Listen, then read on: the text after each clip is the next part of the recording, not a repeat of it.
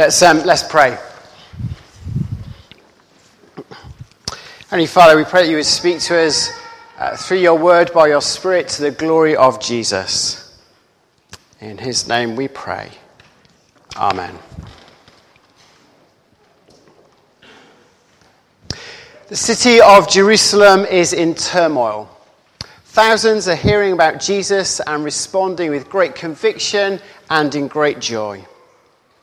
They're forming new communities of believers where they're learning about their newfound faith at the feet of the apostles. They're sharing extravagant generosity to one another. They're sharing their lives with extraordinary love and care for each other. On the day of Pentecost, 3,000 are baptized, and that number has now risen to 5. But dark forces are at work. Trouble is closing in.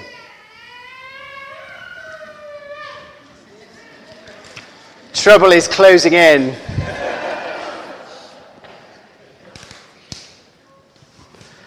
Not all are friendly to this newfound faith. And here the apostles Peter and John are in trouble.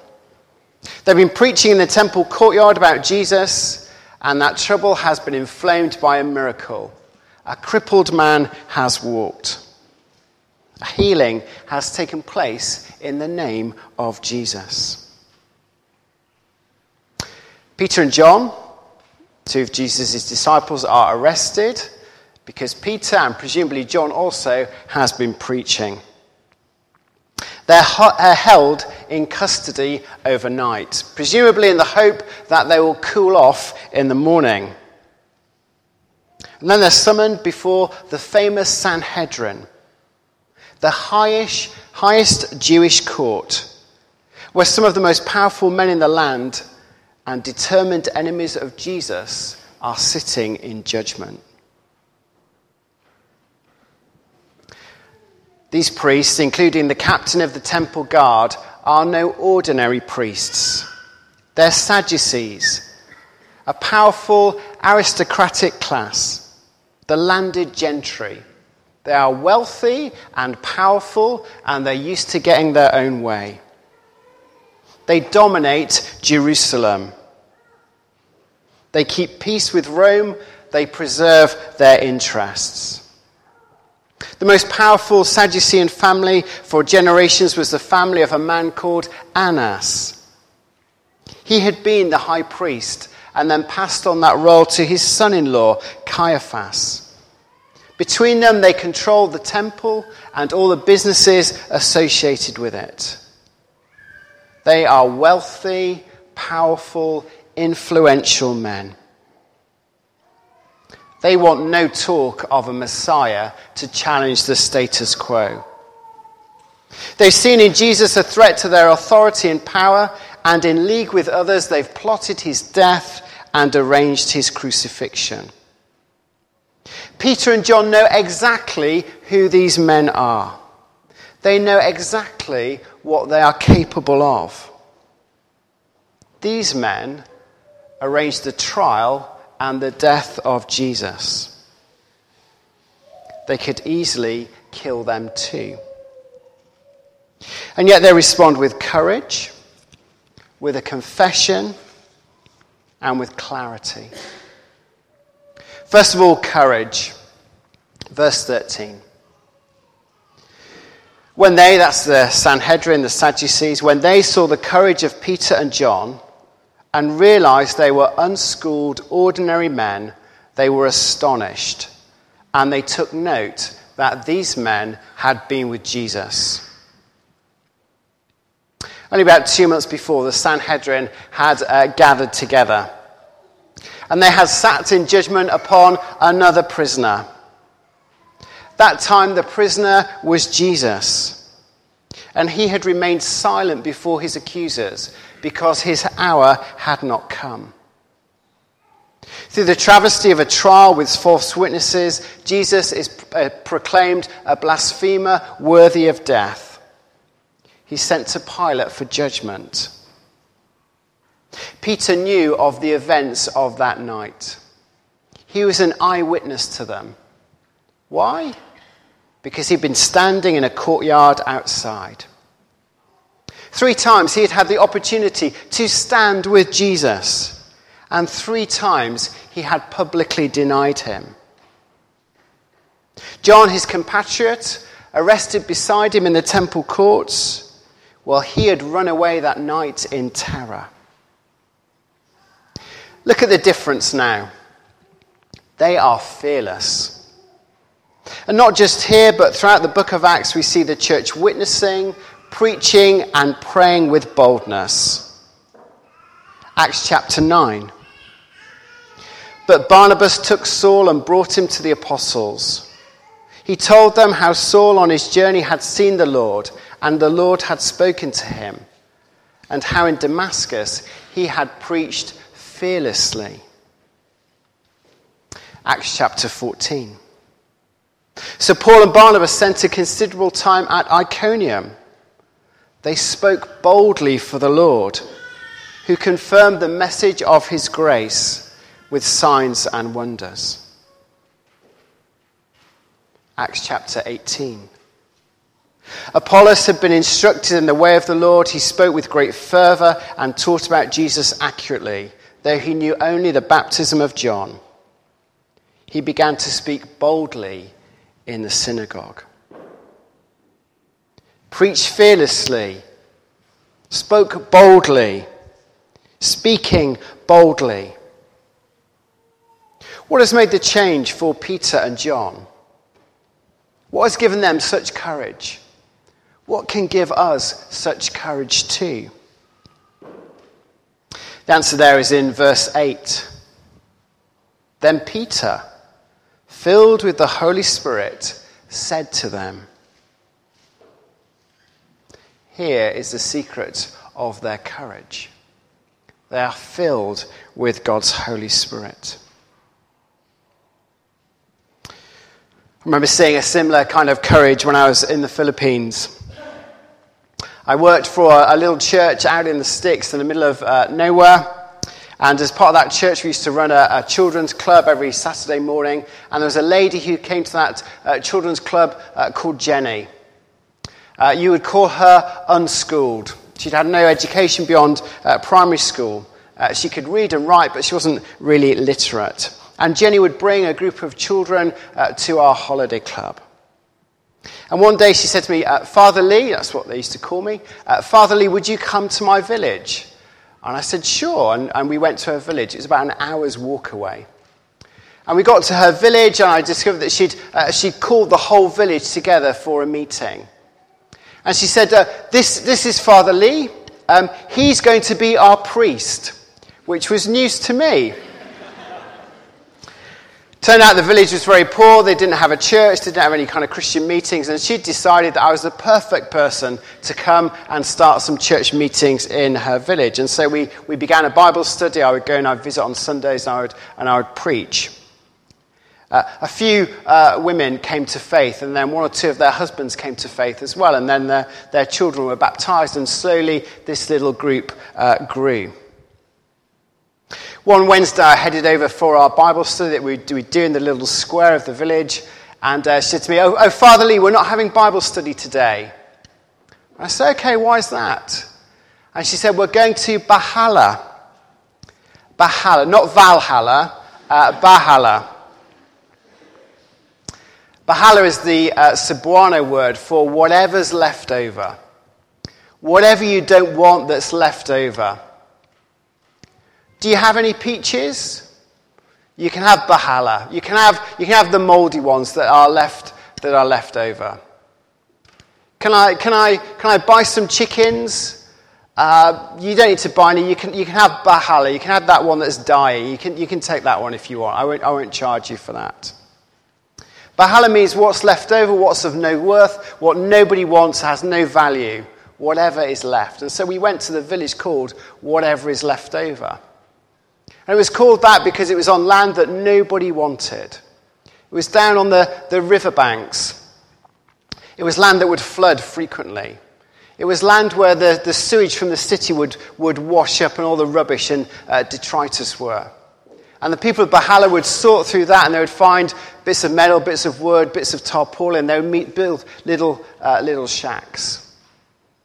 I thought Jenny's village was poor. This was a poorer village still. And I discovered that Jenny and the mums who come to faith with her were regularly visiting Bahala. Hadn't asked them to, hadn't taught them to, hadn't encouraged them to. But they were going to Bahala, and they were sharing their faith in Christ with the people there.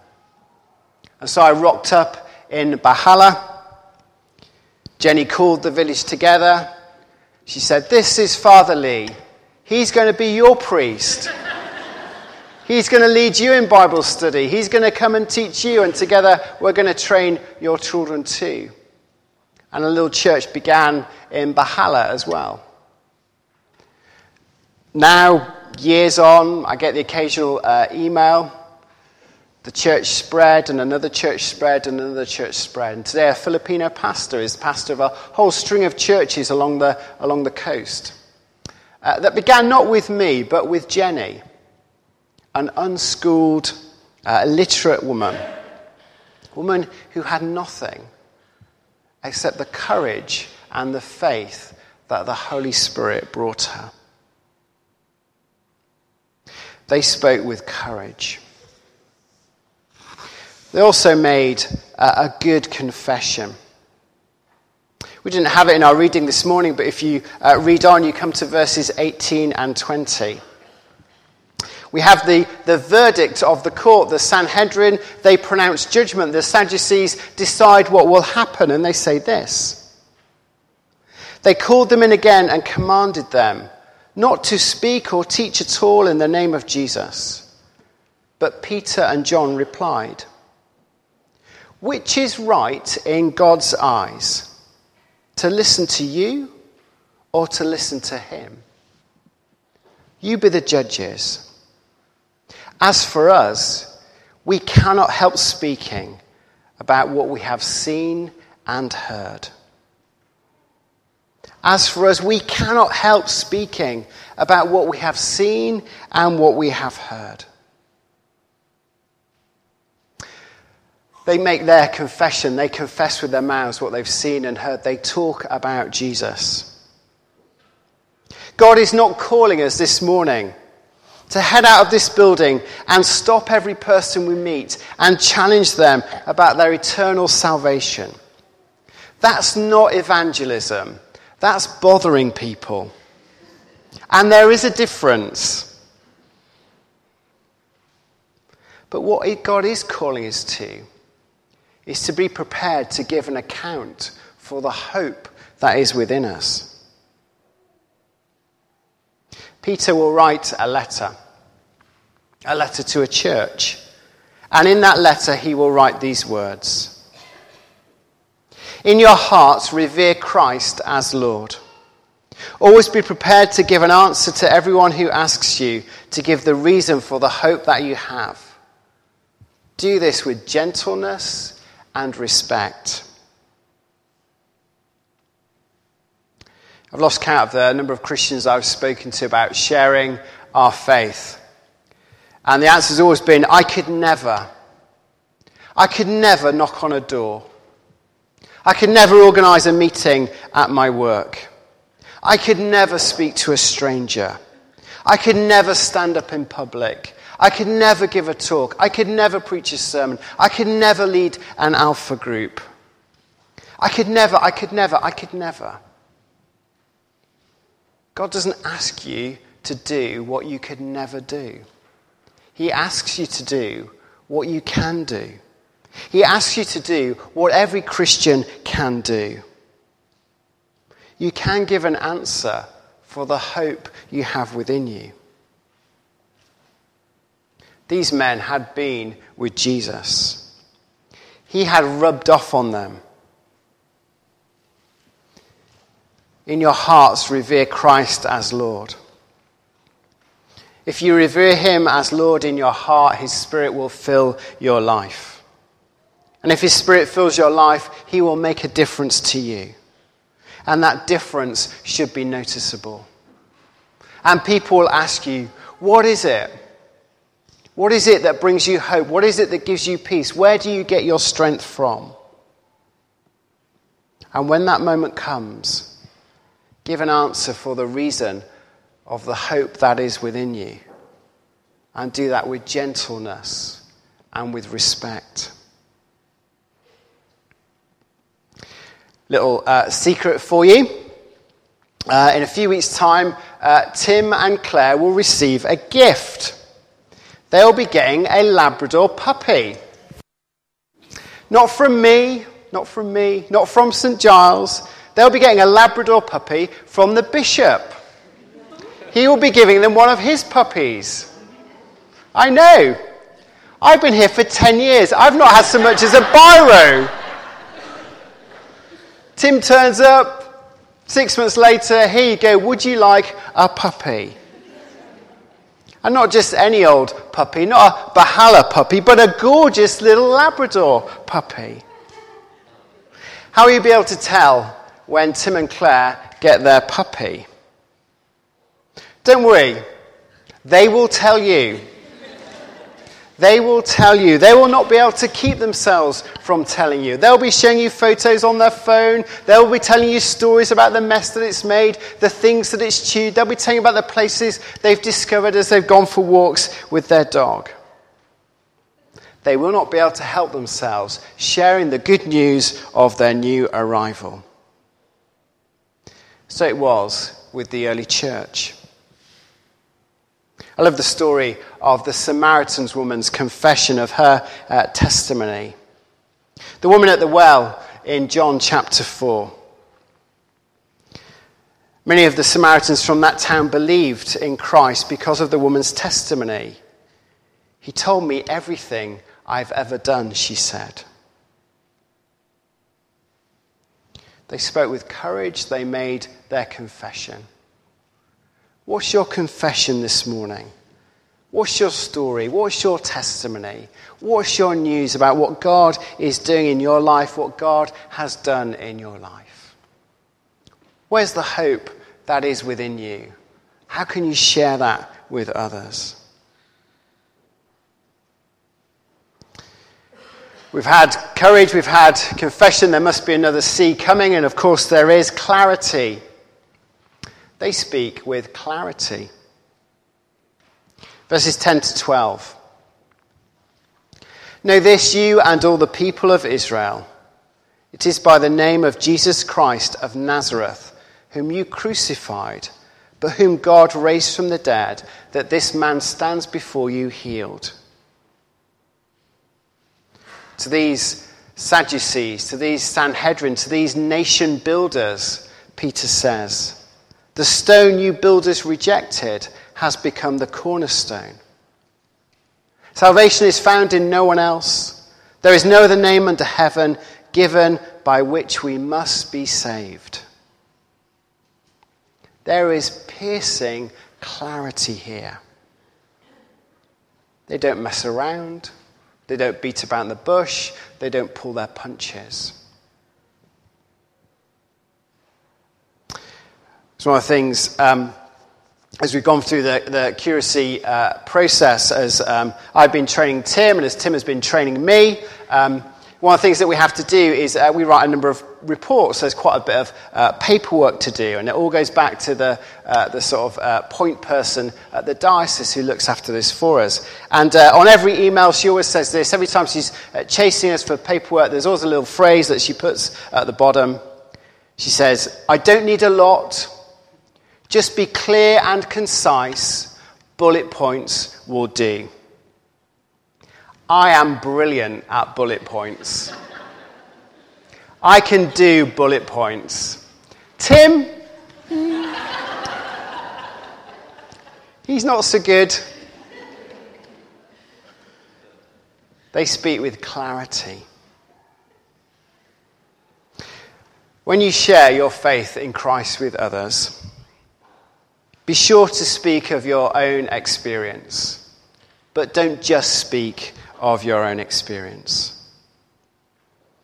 When you invite people to Alpha or to church services or Christian events or whatever it might be, talk about those events. Talk about what will happen. Share what you learnt on Alpha. But don't just talk about Alpha. Don't just talk about St. Giles. Don't just talk about our worship.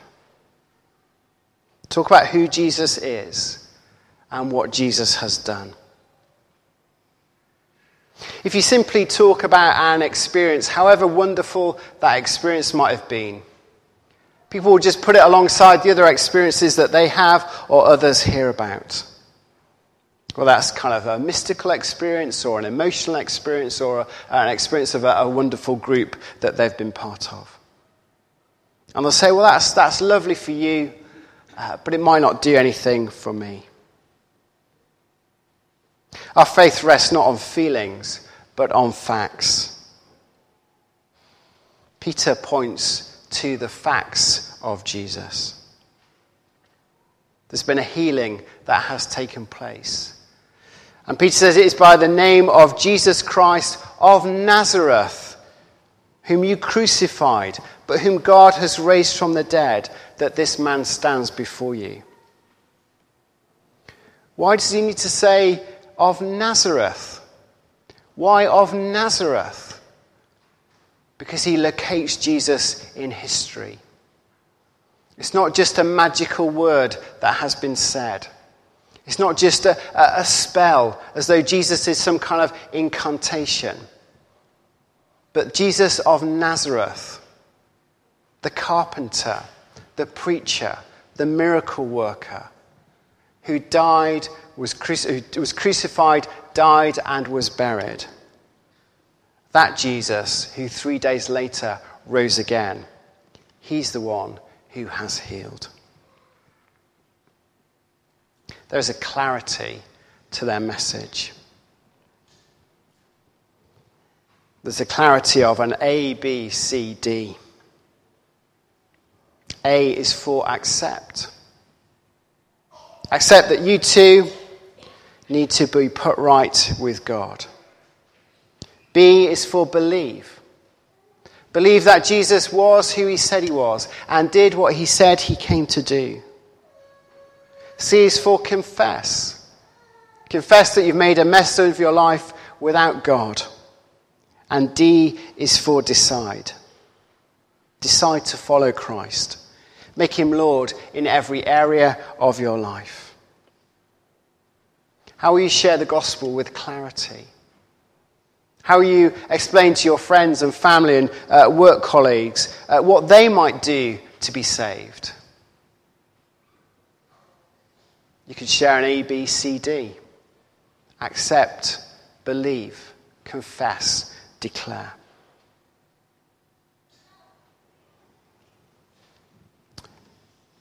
As we conclude, we come back to where we started. Verse 13. When they saw the courage of Peter and John and realized that they were unschooled, ordinary men, they were astonished and took note that these men had been with Jesus. Let's bow our heads in prayer.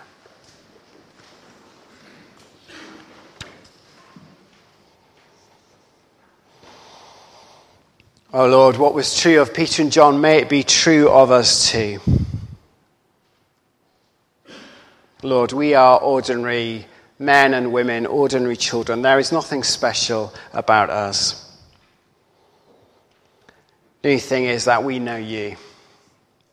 We know the hope that you have set within us. And so, Lord, we pray, as the early church prayed, that you would make us bold.